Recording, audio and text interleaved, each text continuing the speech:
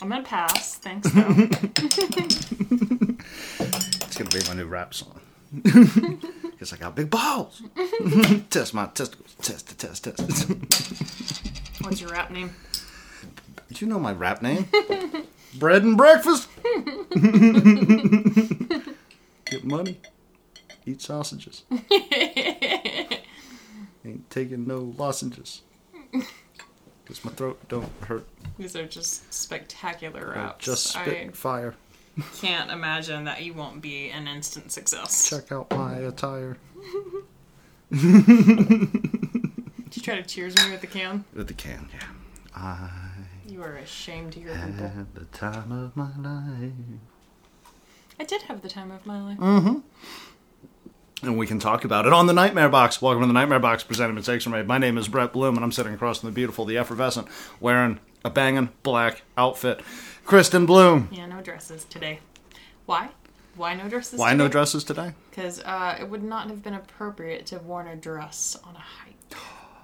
Did we get the fat fuck outside? We did. For the first time in the new spring? A gorgeous day. And yeah, like we did some stuff last summer, I think, but like COVID kind of took off right at the beginning of spring, so I feel like we spent, because things were still so uncertain, so much time cooped up, like even during the nice weather.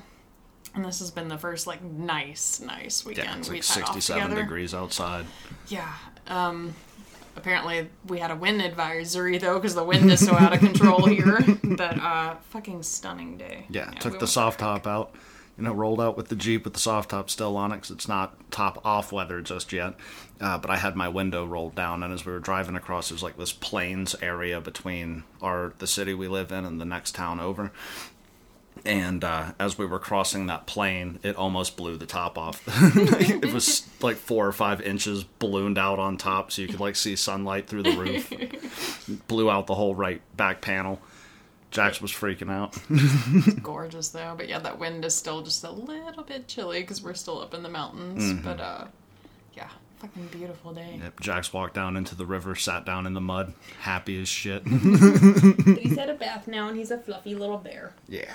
He's a fluff monster. Oh, you smell pretty. You might have him snoring at some point because he is conked. Because in the Jax update, I think we mentioned that he gained probably 20 fucking pounds on those meds. So fat. Yeah, I would believe it was more, to be honest. He was so fat for a minute there. Yeah, like he went from like a nice, I think 75, 80 pounds, and then he's probably well over 100 right now. Couldn't climb his ass back into the Jeep after his walk, but he charged like a fucking soldier on the walk. He did way better than I thought he would. I thought we were going to make it halfway, and then he was just going to sit down and be like, I'm done. Like he used to do on our Tennessee walks. When He'd it was just too stop. hot. Yeah, just stop and be like, that's it for me. But it did bring him little pop-up bowls of water. Yeah. And, yeah, we made it. Did a damn good job. That's why we moved out here, really. I mean, our plans for the Nightmare Box aside, I fell in love with the mountains when I came out to Washington, and then when I came out here again, and we're surrounded by them on all sides. Getting to go out to the river and just hearing the silence again is just incredible. Mm-hmm. I like the little spot that is like kind of our go-to spot, but I would like to adventure out and find some new places because I feel like there's so much like pretty stuff here. Yeah, no, I want to find like an isolated kind of like our spot, but like a mountain trail where like we might see 1 or 2 other people. So but if there are any Montana listeners, tell us where to go. If you know some spots. I want to be like Thoreau. Sit out in nature. Yeah, because the place that we go is a relatively... Bread and breakfast.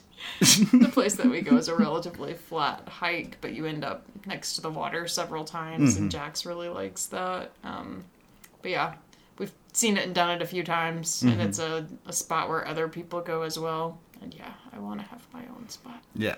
We saw something we'd never seen before today. Oh, yeah. The tree that got taken out by beavers. I fucking, I've heard that happens. I know that they make dams. I know that there's a dam in the spot that we go to. There's a really nice beaver dam that's set up. but I've never seen like the remains of something that they've attacked, and it's just like this little triangle stump next to a triangle stump, and you can see all the little tooth marks. It was so fucking cool. And, like all the little sheds of wood near it. I'm curious if they're gonna come back for it, like as the weather warms up, because I think beavers typically build their dams in the summer, don't they? I'm not sure, but that looked really fresh. But yeah, they felled a giant. It was like a fairly dead tree, but it was tall. Yeah. And growling, being grumpy for. It was like falling over the bank, and I think maybe the very tip of it was in the water, but they didn't get it down into the water, so it was kind of like they knocked it over and then just abandoned it there for the moment. So I'm curious if they're going to come back for it. I don't know how chopping beavers it up. work. Everything I know about beavers I learned from Zombievers. I don't know that that's accurate. I don't think that's a good portrayal. If they drink nuclear sludge, they lead to a lot of sexual innuendos in a cabin. And a lady turns into a beaver. And the lady turns into a beaver. And it eats her beaver. And it's hilarious. And it also eats a dick off. And it's one of the greatest films that's ever been made. No. But yeah, no, I There's The Godfather, there's Casablanca, and motherfucking Zombievers. It's right there coming in hot on third. I would be very curious to know, if they, like, take down bigger logs and then come back for them later. Because that seems like a lot of work to put in to have knocked that down. And knocked it down strategically enough to have aimed it at the water. Yeah, no shit. And it looks like a perfect circle. So I don't know anything about beavers, and that's what I realized staring at that stump and looking at that tree. I was like, I knew that they chopped them down, and I know that they eventually make dams, but I don't know if they strategically pick the tree apart. I don't know if they, If they pick a tree that's close to where they're planning on building the dam. If it's terrifying and there's like an army of beavers that come out with their little hands and push it. I should have taken a picture of it. It was pretty cool. I wonder if it'll be there next time we go back. I mean, the stump will. Well, I meant the tree. Like I said, are they going to come back for it? I'm going to go day by day, make a journal. What are the beavers doing? I'm going to go out there with night vision goggles and sit up like in the woods. Like they do in Generation Kill that we watched this week. We did. Segue into fucking. No, we are not having Subway. They don't have those here. Oh wait, they do. Pull reconnaissance on the beavers. Get out there in the little green stuff. Was it, how long has it been since the last time you watched it? I was in the service the last time I saw it, so it's been a couple of years. Was it how you remembered it being? It's better than I remembered it being, because I was watching it with you. So, like, I was watching it with a bunch of other, Air Force dudes the last time that I saw it. And it wasn't as engaging for the dramatic parts. Like, the show's hilarious. You get a lot of jokes, and I remembered it just being funny, really. But when you're in the service, you're just waiting for, well, why didn't they blow anything up today? Is kind of like the major consensus of the people that you're watching it with. And so shoot any more civilians. Yeah, so they're talking over everything, and then the Humvee gets ambushed, and everybody shuts up and watches that, and then goes back to just bullshitting. So I actually got to watch it, I feel like, this time around. What'd you think of it? Because you've never seen it before. It's interesting, but also sad at the same time. And I know it's meant to kind of show you, like, the more horrific aspects of war for a reason, to kind of have us questioning, like, why Should we're we be here, here? and Yeah. if we're doing this. I don't know, it's one of those things where it's a very complex feeling, which I imagine it must be if you're in the situation as well, to be watching it and be like, I understand why these young men are acting the way they're acting, because they've been trained and, like, having worked in a hospital for so long, I know eventually you desensitize to things that would seem really graphic to other people. Never been to war, that's a bit different, but, like, even just in a hospital, like, you kind of get numb to things that other people would be like, oh my god, so I get kind of the vulgarity behind some of the conversations they're having, but then also, like, watching them kind of growing and being like, are we doing the right thing? And, like, kind of, like, as an audience member having that growth with the character. So it's because it is well really done. funny at the beginning, and then at the end you almost want to cry, like, as the reporter's getting on the helicopter to fly out. Like, you're like, well, they're still there, and it's beautiful that because in my book, The Anatomy of Story, which I've officially finished, and I am now reading Generation Kill, but In the book, he talks about, I think we talked about it on the last episode, like the audience has the revelation near the end of the story. And I think Jen Kill, it being like a 7-part miniseries, does that brilliantly. It drops you in and you feel like the reporter, like you, not necessarily me because I've never been to fucking Iraq, but You've been in the service. I know the words that they're using, and I've worn a mop, I've done shit like that, and so for you go in kind of confused. You don't fully know what they're talking about, and then by the end, it doesn't need to be explained to you anymore. You've heard these phrases, kind of like Clockwork Orange. So many times you know what they're meaning. I didn't realize until I asked you, though, that they had been using one word interchangeably. Like Oscar Mike? Yeah, because and he had literally just said the phrase, we're Oscar Mike and 5 mics. And I was like, does mics mean minutes? And you were like, it just means whatever word you need, need it to mean. And I was like, oh, they have been using it interchangeably, haven't they? You're Oscar Mike and 5 in that mics. Sentence. Yep. Oscar Mike and 5 mics. You're on the move in 5 minutes. That makes no sense to me. It's hard. Makes no sense.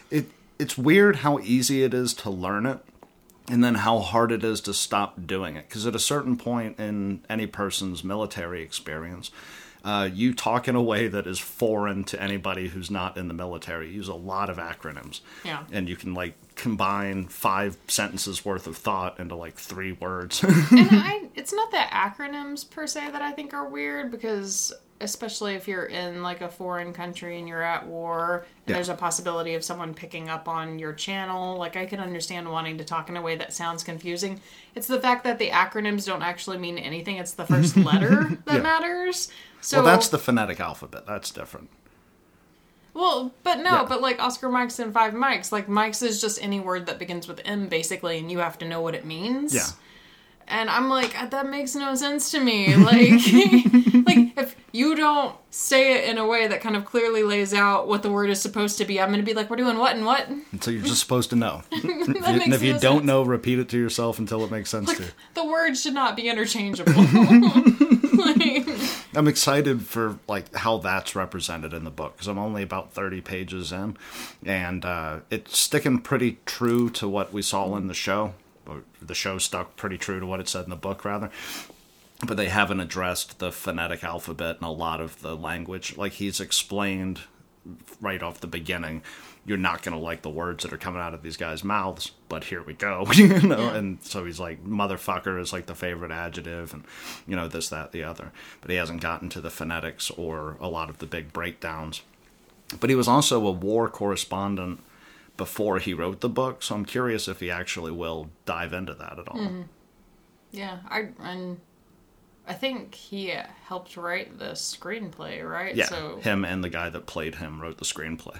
So I guess it makes sense that it would be fairly true to the book, because I wonder how often that happens, that the person who wrote the book gets to write the screenplay. It should happen more often, and it's kind of what we've got going for Maybe us. Stephen King's movies would have been better. You never would have got Kubrick's The Shining if King sure. was allowed, but you might have a better version of Cujo. Carrie was pretty spot on, but what was I saying? That he was a war correspondent? No, this is the benefit of having the writer with the initial writer follows into the process.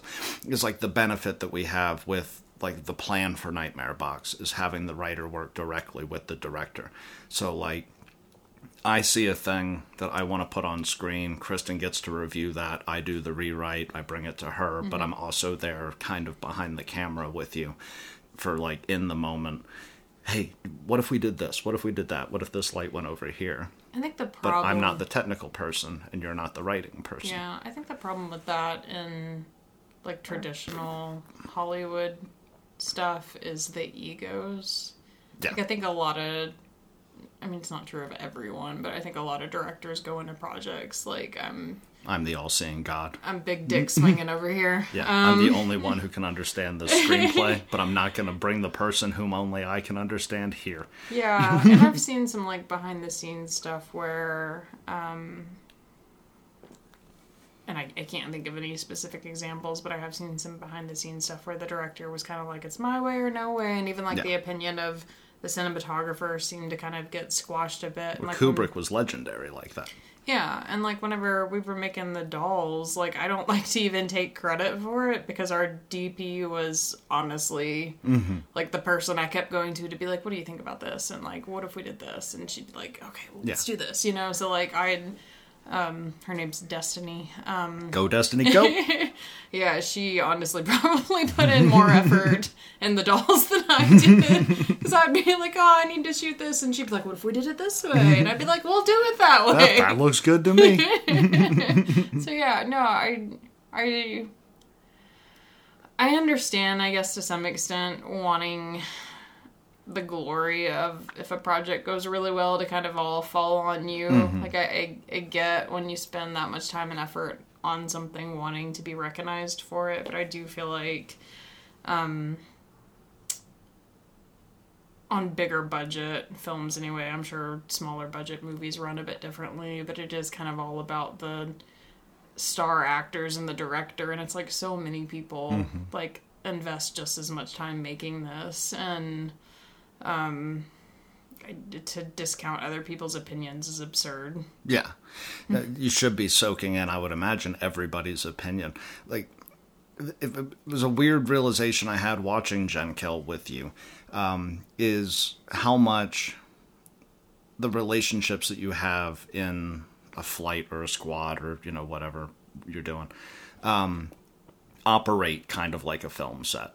So where our LT character in the show goes to his, you know, team leads, and that's his bubble. What does LT mean? Lieutenant? Lieutenant, yeah.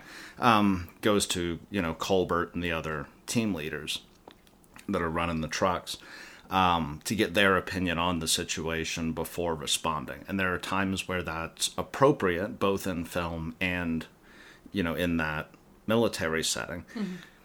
But then there's times where the director or that LT needs to take over and make the decision that needs to be made. Yeah, ultimately, it's the LT, but he's getting all these other things. And you would think that the writer would be one of those team leads. You know, your set designer would be one of those team leads. Like, I hope if we, you know, ever end up being like super successful or whatever, where it's like, oh my god, it's the Blooms, you know, like they're never gonna say, oh my god, it's the Blooms, because if I become hyper successful, I'm pulling a Stanhope, I'm moving to the middle of fucking nowhere. You're not gonna see me walking down Hollywood Boulevard. Oh, it's the Blooms. I just mean in general, I hope to not lose or get caught up in that ego and not lose the appreciation of the opinions of my coworkers. I think, yeah, if I was the director, ultimately, if I disagreed, I'd be like, well, that's not We're how I doing feel. it this way. Yeah, but I would still hope that the people working beneath me felt comfortable coming to me. That aside, though, this has nothing to do with our podcast in particular. We had too much of a flow. No, going back to what you were talking about and like leadership, what's the hierarchy of ranks like in the military? So what's the beginning position you start out as? So you start off as an E1, and that it has a different name for every branch. Is that like the traditional titles like corporal and lieutenant and all that? Those are officer ranks. So you can go in enlisted. So enlisted is the E, E1, or you can go in as an officer, which means you've either gone to college or you've gone through the OCS, I think is, if I'm remembering it right. The officer training shit, like their version of basic training. And... But you rank up if you just start at the bottom. Yeah, but you can't rank up from enlisted to officer through the enlisted chain. Like, you can't get all the way up to Chief Master Sergeant, and then this would be hilarious if they ever tried to do it. You can't, if you made it all the way to Chief Master Sergeant, which is the Air Force's E9. If you ranked up to LT, then you'd be lower tier officer with like 30 years of experience. And so, like, that would be really fucking funny. Like if you had like your baby officer, but you've got 30 years of like combat experience and leading men and shit like that. Technically above you. And they're well, that's the joke. When is it Fink, the LT? I think it's Fink or Flick, something like that. Yeah, but when he chews out the gunny. The gunny would be, and I'm not a Marine, so I don't know where it is, but it would be in the higher enlisted tier. That guy's got 20, 30 years worth of experience, when in real time the LT's probably 22. So he turns around and starts screaming at the gunny, pulling rank. So the gunny can't say shit to the LT because he's technically below him, but he's less experienced. It's wild when you see it in person. So I've seen a chief get chewed out by a captain, and a captain's, I believe, in 03. So how do you make the transition? Because when you started, you go to OCS. You weren't like an officer, though. You didn't. No, I was enlisted. Okay. Yeah. So you would have to go do the actual training to make the transition over. Yeah. Otherwise, you're forever lower ranked. Yeah. You can go in enlisted, make it to staff sergeant, which is like E5, in the Air Force. I'm not speaking for all the branches. Don't fucking send me an email. But you can make it to E5 and then apply to go to the officer training So you have corps. to hit E5 first before you can. Yeah, because all right, we're in it. So I'm just curious. E1 through E4 is your lower enlisted. E5 to E7. You've ranked up. Yeah, E5 to E7. You're what's referred to as a non-commissioned officer. So you have to get into the non-commissioned officer corps and then go get your commission if you want to jump all those ranks and start off at the bottom as an officer. So is it... And the people that do that are respected more by the enlisted than the people that go from getting a bachelor's degree, enlisting in the Straight to yelling military, at other and becoming an LT. So if you do it that way, do you know, is it more like a literal boot camp, like physical training, or do you have to do like written tests and shit It's too? all of that, yeah. It's both? From what I've heard, the officer corps is... like, can you it's be like- too dumb to pass? It's like twice as long. There's more physicality, like more physical fitness training over a longer period of time, and it's like going to get your associate's degree. So it's a shitload of stuff because you have to know strategy. You know, they have to beat that into you now. And when you're enlisted, you start off at, if I point over there, you kill that thing. And when then that's done, come ask me what you want to do. But they have to become the people who know who to point at. Gotcha. Yeah. So is that generally speaking the plan for most people to like rank up and then switch over to officer? Or do some Depends on your people- personality. Do some people literally just like stay? My dad did. Oh, did he? Yeah, my He dad. didn't? My I dad made it to senior master sergeant, so he was E8, which is one step below chief master sergeant. So he wasn't an officer? No, Oh, I didn't know that. no, he wasn't an officer. He Like was, these titles sound really he official. was a senior non-commissioned officer, which means he had 23 years of experience, and a 23-year-old could scream at him. Do you get paid more if you do the officer? Why wouldn't you Yeah. do that then? That makes no sense. Why wouldn't you switch over? Well, it's do you want to like hurt people, or do you want to be Tell people to tell go hurt people to hurt people? You know, no, it's a weird thing. Like as an enlisted dude, the officers don't really make sense to you when you're like 19 and you're just full of piss and vinegar, and you're like, I just want to go fuck shit up. I want to spray my machine gun. Yeah, I just want to lay shit down. Why the fuck? I mean, yeah, they're gonna make, you know, salaries like doctors or some shit like that once they hit the higher officer ranks, if they ever hit the higher officer ranks. But it's way more political. It's way more of a pain in the ass. Like I have a buddy who's a captain in the Army, and there's only so many positions. There's more positions if you're enlisted. There's fewer positions if you're an officer because you're Captain's an officer ranking. yeah. That's like an 03. Oh, the E's and the O's stand for enlisted and officer. That's what I started this with. No, you said I you're just an watched E1. I just watched Jen Kill with this bitch. You didn't say what the E stood for. I did. I said You didn't. I did when we started at E1s. You didn't say E We means got all the way enlisted. up to like 09s, and you're just now putting it You together. didn't say E means enlisted. Yeah. So E1 airman, E2 airman basic, E3 airman first class, 4 senior airman. That's your boy. 5 staff sergeant, tech sergeant.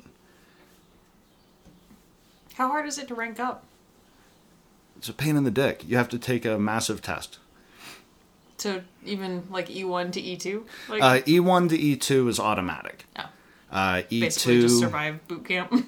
No, you become an airman when you survive boot camp. If you have certain things when you go in, sounds fucking retarded because I'm trying to explain something I haven't thought about in years.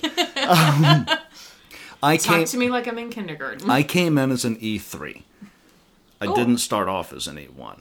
Why? Because there's a program where, like, if you sign up for 6 years, you automatically go in as an E3. So you get a longer commitment on your first commitment, but you get to start up. Almost nobody anymore is signing a 4-year and showing up at the very bottom. Is the deployment time longer, or is it still just a 2-year deployment? Because isn't it 2-year deployment? like? Isn't that whenever you do the 4-year contract, aren't 2 of them potentially up to be like actively at war? Isn't that how that works? Like, isn't half of the time? Nobody's ever explained that to me. Oh, am I making that It depends on where you go and what their deployment tempo is. Oh, I never got deployed. I was second string to get deployed. I went to the training right before you get deployed, and then everybody took off. Oh. Yeah. I may have made that Like up me in and my like head. 4 other dudes were like, I don't get to go to Afghanistan. Oh, yeah, I was under the impression for some reason when you sign a 4-year contract, 2 of them are basically like you might potentially be at active duty war for 2 years. No, I was in for 4 and I never got deployed. Well, I mean, I'm not saying like it definitely happens, but I thought that was like the understanding of the contract is you're agreeing you might be at war for half of When you your... sign the contract, you're agreeing that you might be at war for the entire time of that contract. Like in World War II, they didn't come home. Like they never switched those guys out. They just sent them to France, and then you either died in France or you got to come home after the war was over. Well, they have to rotate you out now, right? They can't. Yeah, they do now. They're not allowed to keep you at active duty. We for know that a lot time. more about combat fatigue than we did back then. And yeah, that's why I thought for some reason when you signed a contract, only a portion of it was allowed to be actively at war. And I thought it was like literally half of it. That might be a weird National Guard thing. I don't know. I don't trust those people. Anyway, Jen Kill. I Is wanted... a lieutenant a lower ranking officer? Is that fair? That is like your O1. Okay. So O1 is LT. LT can scream at E9. But not He never does. O2. Yeah, the lieutenants are never screaming at the senior NCOs because the senior NCOs will make their life a living hell because the higher enlisted more or less run shit, and the lower officer corps is still learning how to deal with the lower enlisted corps. Once you get up to captain, you might start seeing them go after the old heads, but at that point it's warranted because they're young officers with experience. So it would be like, as an E4, I might get screamed at by an E5 who was the same rank as me last week, but now he has the authority to scream at me. 1 week's difference. 1 week's difference. Now he has the authority to tell me what to do. I have to stand a different way when he's talking to me. That's It's a annoying. whole Don't you situation. have to stand to a certain side too? Yes. Yeah, that's annoying. Yeah. Why does that matter? That's more for officers. Why does But you that have to matter, go into a parade rest, which is legs spread a little bit, hands behind the back thing, for your NCO ranks, and you have to go to attention for any officer. Yeah, you have to salute them when they walk by. You don't salute higher enlisted. It's fucking weird. Why does it matter which side you stand to them though? Like I get the It's tradition. It's the same reason why you got to stand at attention. get It's like the I'm paying posture. attention. I could be sitting down and paying attention, sir. Like I get the posture, I guess, because it is a bit more like I'm alert, I'm paying attention, but like I can literally pay attention to the left or right of you. It doesn't matter. It has something to do with like where the swords were and where I have no fucking clue. The It's like colors. the colors. These colors don't run. Like they were pissed off their flag got stolen. No, They I weren't would've been pissed mad off about the food. Yeah, I would have been mad. I'd be like, "Fuck your flag! Where's my food?" but what do you think of in terms of like the importance of war films? Like I know you're not a big war film person because you don't like the blood and guts and the shoot 'em I ups. don't agree with war either, though. Yeah. So Well, I think the most important war films don't agree with war. Yeah. Like Platoon is that. I think Deer Hunter's that. I think my problem with war films, and there are definitely Rambo. ones. There are definitely ones that I feel like depict a bit more neutral tone to what it's like. Because like I said, even with Jen Kill, the literal kids over there fighting, because most of the characters we're following are kind of kids. 19, 20 years old. Like, they've been to Afghanistan already, but I mean, yeah, they're, early mid-20s at oldest, a lot of these characters. So you can kind of excuse some of their, like I said, like, more vulgar behavior, and, like, having worked in a hospital, like, I can kind of excuse, to some extent, being a little desensitized to what you're doing if you think you're doing the right thing. But the message of the series is very much, like, I don't think it's anti-going to war. Like, I think it's just, like, basic journalism. Here's what's happening. Feel how you may. Yeah, and, like, I got the impression, because you get that final scene, which is, I don't know. I mean, you're reading the book, so you can tell me. I don't know if that final scene really happened, where they're watching his film, and one by one they walk away in shame. Like, I don't know that's really... probably metaphorical. Yeah, I don't know that's a true thing that happened, but it's a very poignant scene to end the series on, because I don't think it's necessarily... Because you have the one kid at the end with the gun who's like, I'm ready to saddle up and go back out there, I don't think it's necessarily an anti-war series. I think it's more of a... We need to take more pause and think about the consequences of our actions. And so I don't mind stuff like that. I'm not a huge, like, blood and guts and gore and suffering kind of person, so I don't really like a lot of really bloody movies. But I have a problem with, and don't at me, the glorification. That's my next note. As Americans that we give to soldiers regardless. Like, I think it's a very brave and sacrificing job to choose to do. I think the fact that we let such young people join the service, though, kind of guarantees we have kids going into these really horrific situations that don't totally know what they're signing up for. I don't know that 18-year-olds should be allowed to go to war. That's not where I thought you were going with it. Which, I mean, I get for some people that's a means to being able to afford to go to college. So I'm not necessarily saying let's not do it at all. No, and I'm not a veteran who goes into Applebee's and asks for a military discount. Like, if you see me in real life, unless my hair's cut like it is today, because it's haircut day, like, I've got a beard, I've got a little bit of a gut now, and I guess you could kind of tell that I'm a veteran because I wear the same color clothes every single day and I wear boots everywhere. You always tuck your shirt in. Yeah, but I don't wear, like, Semper Fi fucking, big blown up graphics. Don't fuck with my country if you see me run and chase me or whatever the fuck shirts. Like, I'm not that kind of a dickhead. And I don't wear, like, an open carry, with the fucking, tactical type shit. I'm just a dude. So I get what you're saying. Well, where I'm really going with that, I think that there's and this is,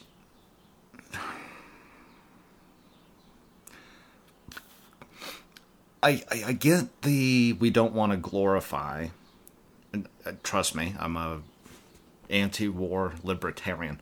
I get that we don't want to glorify the war, but I think that there's a certain respect, or at least I feel a certain respect to people that have been in.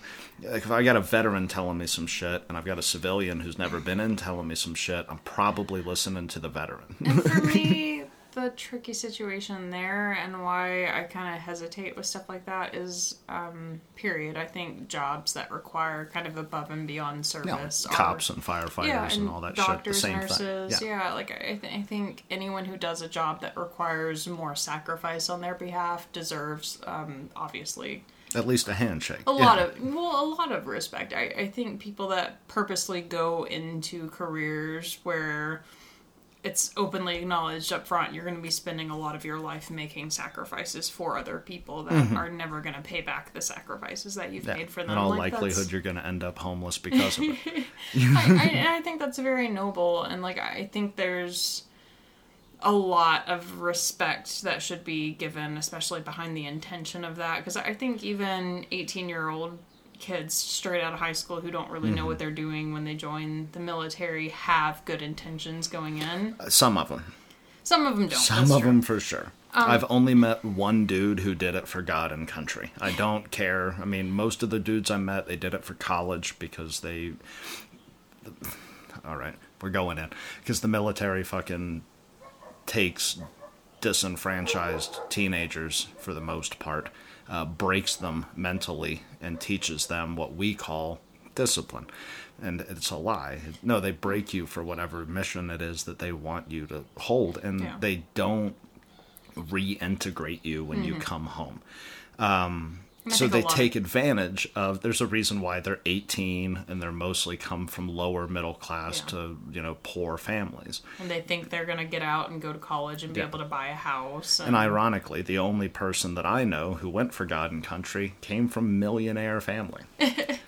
And I don't think it's exclusive to military. So I feel like maybe that's where you can forgive me a little bit, audience that's probably wanting to send me hate mail. No, what we're saying right now is that we respect what they're doing, and we respect them, but we disagree. Maybe we respect them, but we disagree with what they're doing. Are we in that road? Because I'm against the war, but I'm very pro-troop. Yes.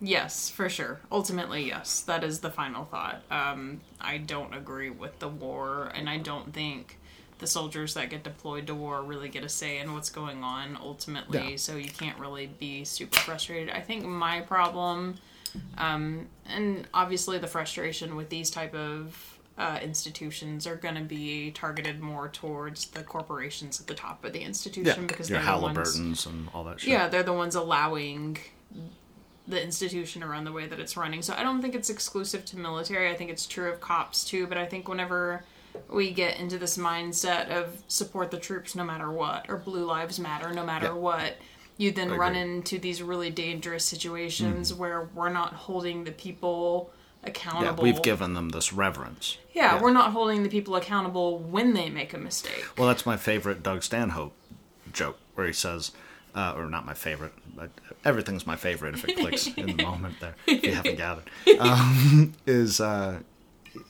he goes, I don't support the troops. I support troops on an individual basis. I have to meet the troop first, and if he's a cool troop, then I'll support him. I'll write his name on the yellow ribbon, but if I meet him and he's a dipshit and he wants to hammer my head flat because I've spilled a piss-warm beer, fuck him. I hope he dies first. And people get so up in arms when you're like, I can't fall behind this ideology of support troops or cops or whatever. Yeah. It could be any profession. There are corrupt doctors. I'm a veteran cop. That's pretty much what I was a cop in the military. And I don't respect cops as an organization on the civilian side. I don't respect people who call the cops unless it's a serious goddamn emergency. I don't respect... I'm a libertarian. I believe in the NAP. I believe in the non-aggression principle. And... people that are playing on those lines, you can't give them that, woo, let's throw a parade unless they've earned the parade. If my police department here in Missoula goes a year without killing anybody, I'll throw them a parade. You guys are awesome. Fuck yeah, keep doing that. There are very select professions that we do that for, and I think that's the thing that's so odd. Like teachers that. They're all like, I'm sorry, I keep cutting you off. Do. They're all like CGPA positions too, if you think about it. Maybe not doctors and paramedics. Those people are probably really smart alpha people. But your basic police officers or your basic enlisted men got a lot of C's in high school, and that's why they're there now. But teachers get that too. So I'm trying to be a bit more universal with this idea. Is teachers are educating America, and there's some garbage teachers out there too. Yeah. So it's the ideology behind we have to support a group of people no matter what, to me is silly. So something like this, like Jen Kill, I don't mind because you see very distinctly the individual personalities of these people and how they're coping. And then you have Trombley, is it? Yeah, Trombley, who I'm like, that dude is straight psycho. Send him off, to a therapist. Yeah, the second that he leaves here, he should be fucking institutionalized if he's that fucking nuts. So this idea of these war movies that are very much pro-America and the soldier is the good guy no matter what. I'm that's not true though. There are good soldiers who go into war and make bad choices because of the pressure of the situation. And even if it wasn't an intention setting out to go in and to make these bad choices, we have to acknowledge you made some bad choices. Where do we go from here? Like, I don't like this glorification of anything just based on the principle of what it is. And that's what bugs me about war movies that do that, because it's like, the soldier is the good guy no matter what. And it's like, but sometimes he's not, though. Well, like what I had written down on my notes, I didn't mean to get into like a political thing. But that what you just said ties in brilliantly, is like certain films, think Black Hawk Down, or any of the new ones that have come out featuring Mark Wahlberg.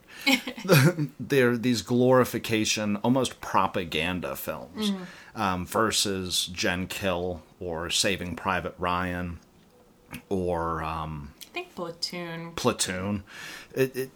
These are stories about real people as opposed to go join the National Guard.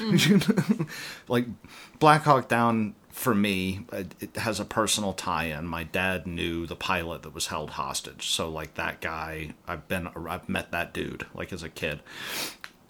And when you watch the movie, it's terrifying what happened to those dudes. The choppers get shot down. The entire city is trying to kill them. The whole time they're fucking flipping out, just gunning down Somalians and trying to get out of the city. And it's a great movie. Like that is how a military unit operates. But we don't learn enough about the individual soldiers in the Delta Force squad. So it just turns into a fuck that black guy, I'm going to shoot him movie. We need to get the Americans out because the Americans are the hero. Yeah, but the Americans are there toppling their government in the first fucking place. It's how they get shot down. Yeah. They're going after Amon or whatever his name was, the little warlord dude that the colonel smoked cigarettes with, or cigars. But that's brilliant. I think honestly, blood and guts aside, that's a huge problem that I have with those type of movies. Is it's a movie that you watch that I think a lot of the times, depending on the movie, is meant to make you feel patriotic at the end. Yeah. And like Zero Dark 30, you're supposed to be like, fuck you, Osama bin Laden. And I'm not saying people put in these really desperate situations are wholly at fault, which not all of these movies are based on real events, but like real soldiers put in these real situations that maybe they shouldn't have been put in the first place can't be held 100% accountable for their actions, but you can't also be held 0% accountable because you're a soldier. Yeah. No, I think there's less of a responsibility on the enlisted and the lower officer ranks because they go through this program that breaks them. Tells them that they're doing the right thing, and then they are capable of insane violence. But if we glorify that entirely, then you run the risk of becoming Nazi Germany, where at a certain point you're just following orders.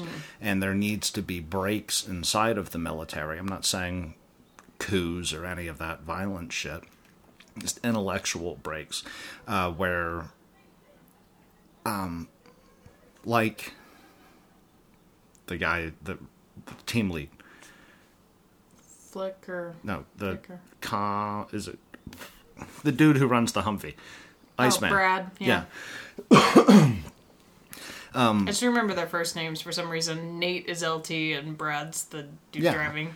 But you need to have that moment where it's like, we're not shooting these people. Like, these are not the people that we shoot. You can't just start walking people into gas chambers, and that's what happens with an over-glorification of a fucking military system. It's happened several times in human history. Well, I don't know. These films that propagandize it create little Tromleys who are like, I'm here to be, or Captain America, I feel like I'm over here trying to wax poetic about my own intelligence level, but I think maybe that's why I like movies like I've been thinking of ending things, which is one we've been talking about more recently, because I think whenever the movie is a bit more raw and like chaotic, and it's not trying to send some specific message about how you're supposed to feel or what you're supposed to think at the end of it or whatever. People are then open to confronting their own fears and their own beliefs and their own ideologies. You just present it. Watch Platoon, it's just Vietnam. These are how these individual characters feel about Vietnam, but you don't get this feeling like, oh my god, I want to go to Vietnam, or oh my god, we shouldn't be in Vietnam. It's like... But I feel like, and Jen Kill, I think, does it in the relationships they have with each other more than the fight scenes. But yeah, when you have these movies that are kind of like stripped down chaos and you can't really 100% like tell where it's going or what's going on or what the end result's going to be, then you kind of turn inward and confront, why do I feel anxious and what am I thinking about this? So yeah, and it doesn't necessarily have to be war movies, I guess. I don't really like movies that go in with the intention of you're supposed to come out feeling this specific way about this specific thing. Like the Avengers films. Yeah. Yeah, it's like it shouldn't be so cut and dry. I think art is meant to be explorative, so then you come out with your own interpretation at the end of what it meant to you. And yeah, patriotic movies are probably the most aggressively like, you better feel patriotic or else. Well, like, one of my favorites, as far as war goes for film,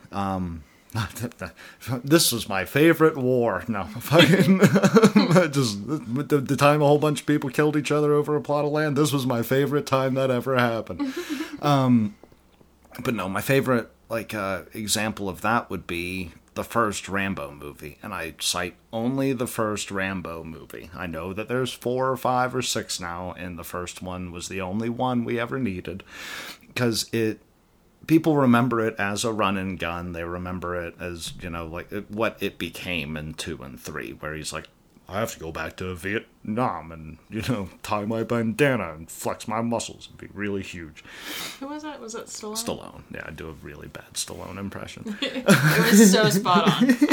I was transported to the actual movie but then. The first Rambo movie is about post-traumatic stress disorder. He gets back from Vietnam.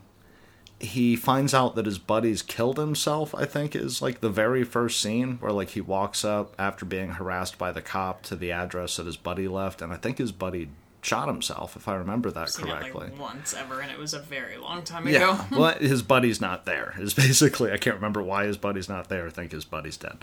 And then he's getting harassed by the police officers because they think he's a hippie, but he's a returning like special forces guy from Vietnam. He gets harassed. He like crazy jacked in that movie? I would not. He think wasn't. hippie. He was in 2 and 3. He was? In the first one, he's kind of like how Rocky was. Like, yeah, I was like, I don't look at Stallone and go hippie. Well, he had like the mullet, long hair type thing, and a little outgrown and shit like that. But he's getting harassed by local law enforcement, and he just wants to come home to the country that he left behind. They chase him in the mountains. They're shooting at him. He's flipping out. At one point, he winds up, like, hunkered down in, like, a little office building, gunning down the police and just trying to get him to leave him the fuck alone. I don't remember any of that. Yeah, and they fly his commander out to talk him off the ledge and says, you can't treat this place like it's Vietnam. You have to deal with what happened. And he doesn't go to jail? No. No, it doesn't make sense legally, but the first Rambo movie is basically Rambo is in a small town in the Pacific Northwest. He's just trying to be left the fuck alone, and like he's getting sprayed down by the cops in the jail and having flashbacks of being tortured in a POW camp, and just snaps. And it's a brilliant example of that. It's remembered as a propaganda film for Vietnam, but it's like the same way people are like, Bruce Springsteen's Born in the USA is a fucking I Love My Country song. And it's like, have you not ever listened to the lyrics? It's literally about vets getting pissed on when they come home. Like, it's born down in a dead man's town. If he had policed that stash, though, he probably wouldn't have had that If he policed that mustache, he'd be fucking okay right now. I don't know. What do you think it's helpful or hurtful, like as someone who actually served? And I think things like Jen Kill are very helpful, but the people that are going to go in that would become the next 20 years of Jen Kill,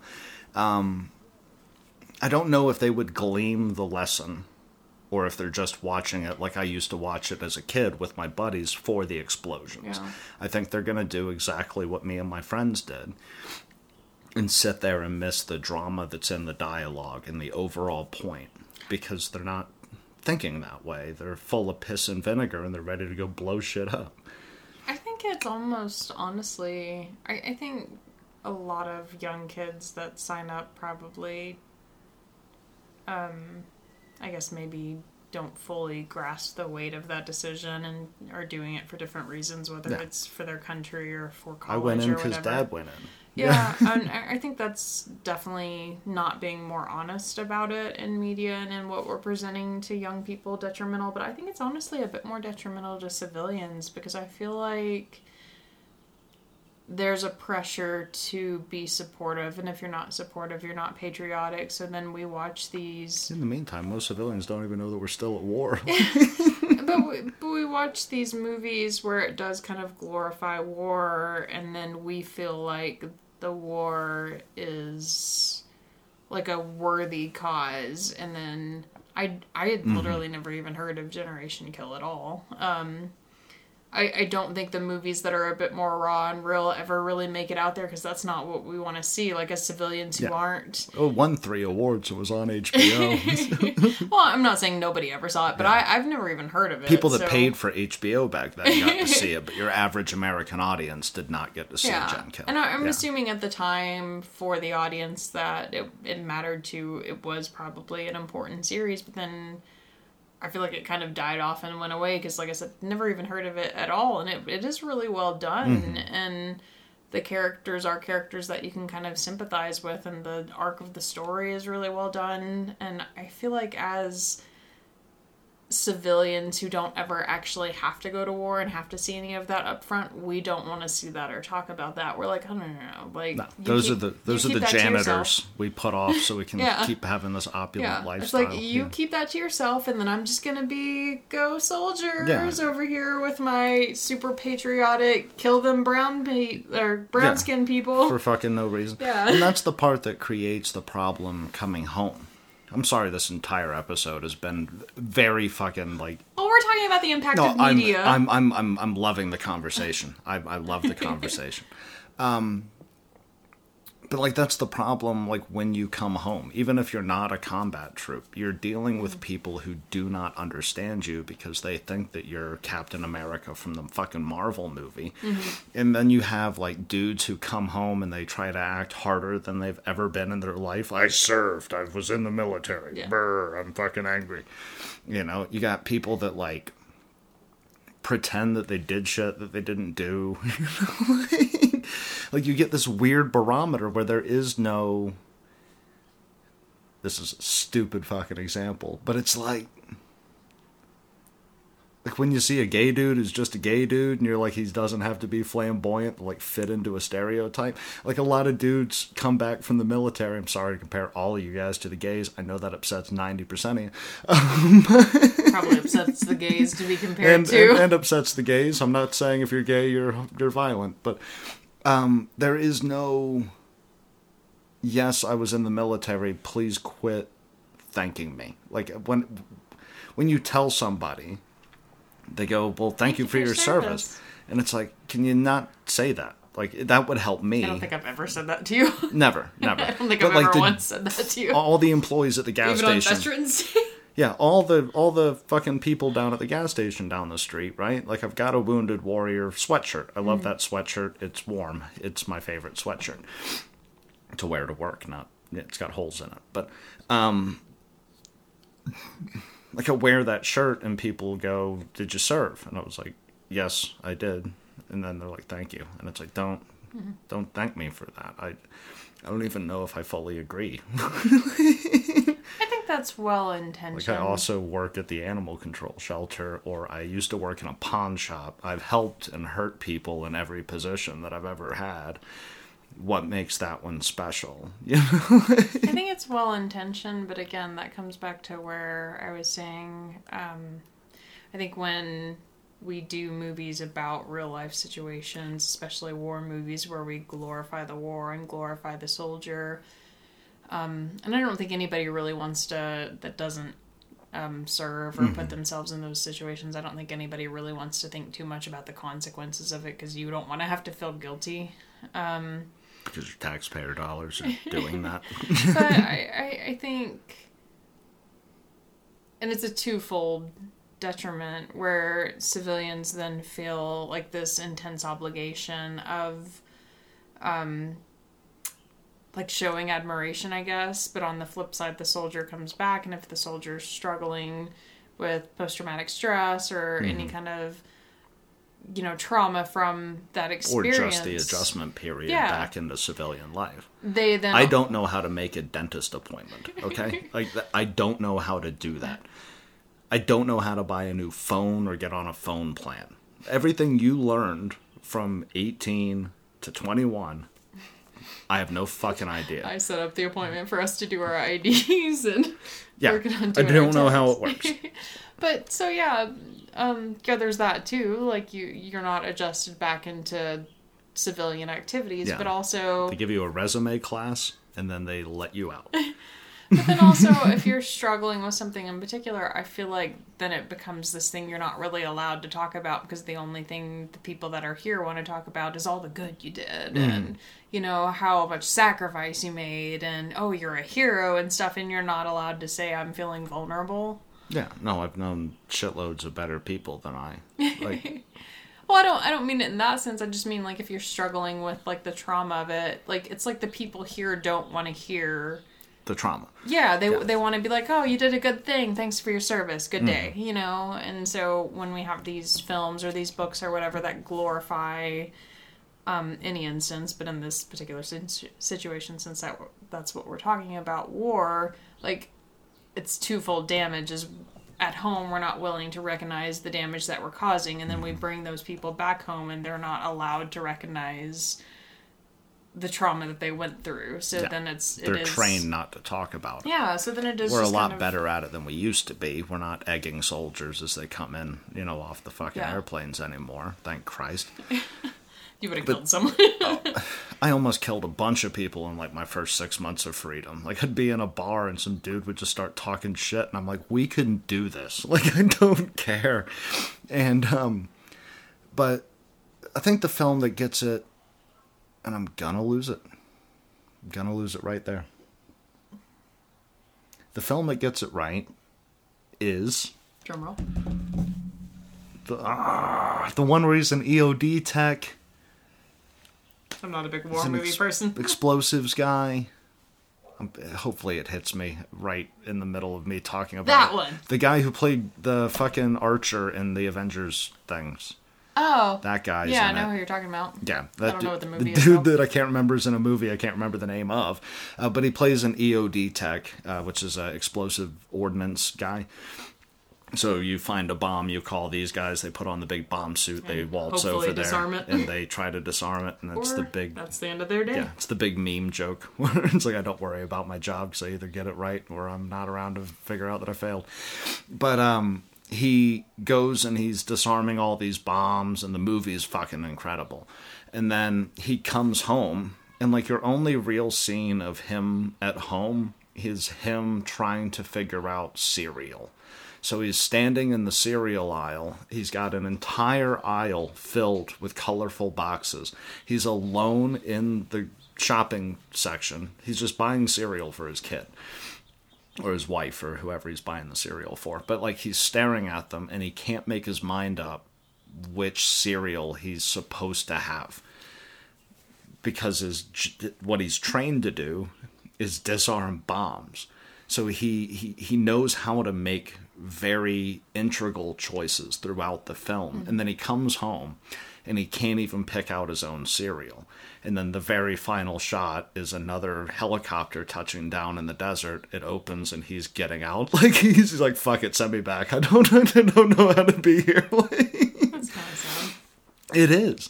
But it's very relatable as a veteran, as I'm sure it would be for anybody who's a cop, You've seen me in a grocery store. Were you... That's funny that you brought that up, because I was actually just thinking about that. Were you cognizant of feeling stressed in a store before the service? Was that No. always there?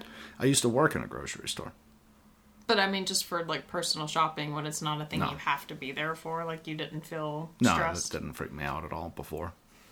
That's kind of sad, isn't it? I mean, Yeah, I've got post-traumatic stress left. I don't mean sad on I your was part. never in a combat zone. I've seen some shit. I watch hands. That's what I do. That's what I was trained to do. And when there's 500 people in a fucking Walmart, that's a lot of hands. That's 1,000 hands. And so I would like to find the paprika, but there's a person standing 3 inches away from me, and I'm about ready to just Okay. drop an elbow in their fucking eye You did socket. that to me today, though. You freaked me out a little bit. I was like, who is this person very aggressively marching towards me? God damn it. And we went to the grocery store to make what? Oh, I almost said salmon sushi. We're I mean, making there's salmon in it. sushi. Yeah, we're gonna make our own. Very excited. I'm very fucking excited myself. Oh, we're also gonna make yellow fin tuna. Yeah, yellowfin tuna steaks. Gonna go off in the fucking kitchen. It's gonna be awesome. This was a Pineapple as a brilliant dessert. fucking conversation, love. Thank you very much. We don't talk about, I don't know. We've never talked about war film before, and what I've learned this week, some things watching the show and reading the book now. I think I'm accepting some shit. So, thank you. Love you. I love you. But I think ultimately, at the end of the day, Ultimately, at the end of the day. at the end of the day. No, as artists, It's gonna be what it's gonna be. shut up. As artists, we're responsible for being conscious of the impact that we're making. So whether it's a war film or a film about mental disorders or whatever, I think to glorify anything, period, without kind of acknowledging the dark side of it as well is irresponsible. And I would hope anytime we make a film that kind of touches on any of that stuff, we're acknowledging just the struggle or the authenticity of it. I don't think any aspect of life is black and white. There's always a gray area, and I think in art it's important to be like acknowledge that aspect Everything. of it. Yeah. You need to show the horrors of the little girl who had her legs blown off on the side of the road, and then joke 10 minutes later that makes you laugh your balls off and makes you forget that you're there, because that's how your characters are. And how they survive those Yeah. situations. And if you guys need a helpful reminder as to how to do this, just remember everything you know about politics, about war, about bathrooms, Bathrooms. What? is a little scrolled up piece of paper going, I'm just a bill sitting on Capitol Hill. I'm just a bill. Don't be a bill. But That's my take on propaganda and war. But do Make watch sushi. Misery. We are watching Misery. That's watch what we're going to Misery. talk about Tuesday. Sorry about the weird week delay. We were trying to clean off my hard drive and then found out that we took off, and then I found out that we didn't take it off, and it didn't get edited. So you're getting a double drop. That already happened. I don't know what the fuck I'm telling you about it. I love you, sweetheart. I love you. And I love you guys. And we will talk to you on Tuesday about Misery with Ken, the guy who played Sonny and The Godfather and that other lady. I don't remember her name. That lady. She's a fantastic actress. Kathy Bates. Yes. That lady.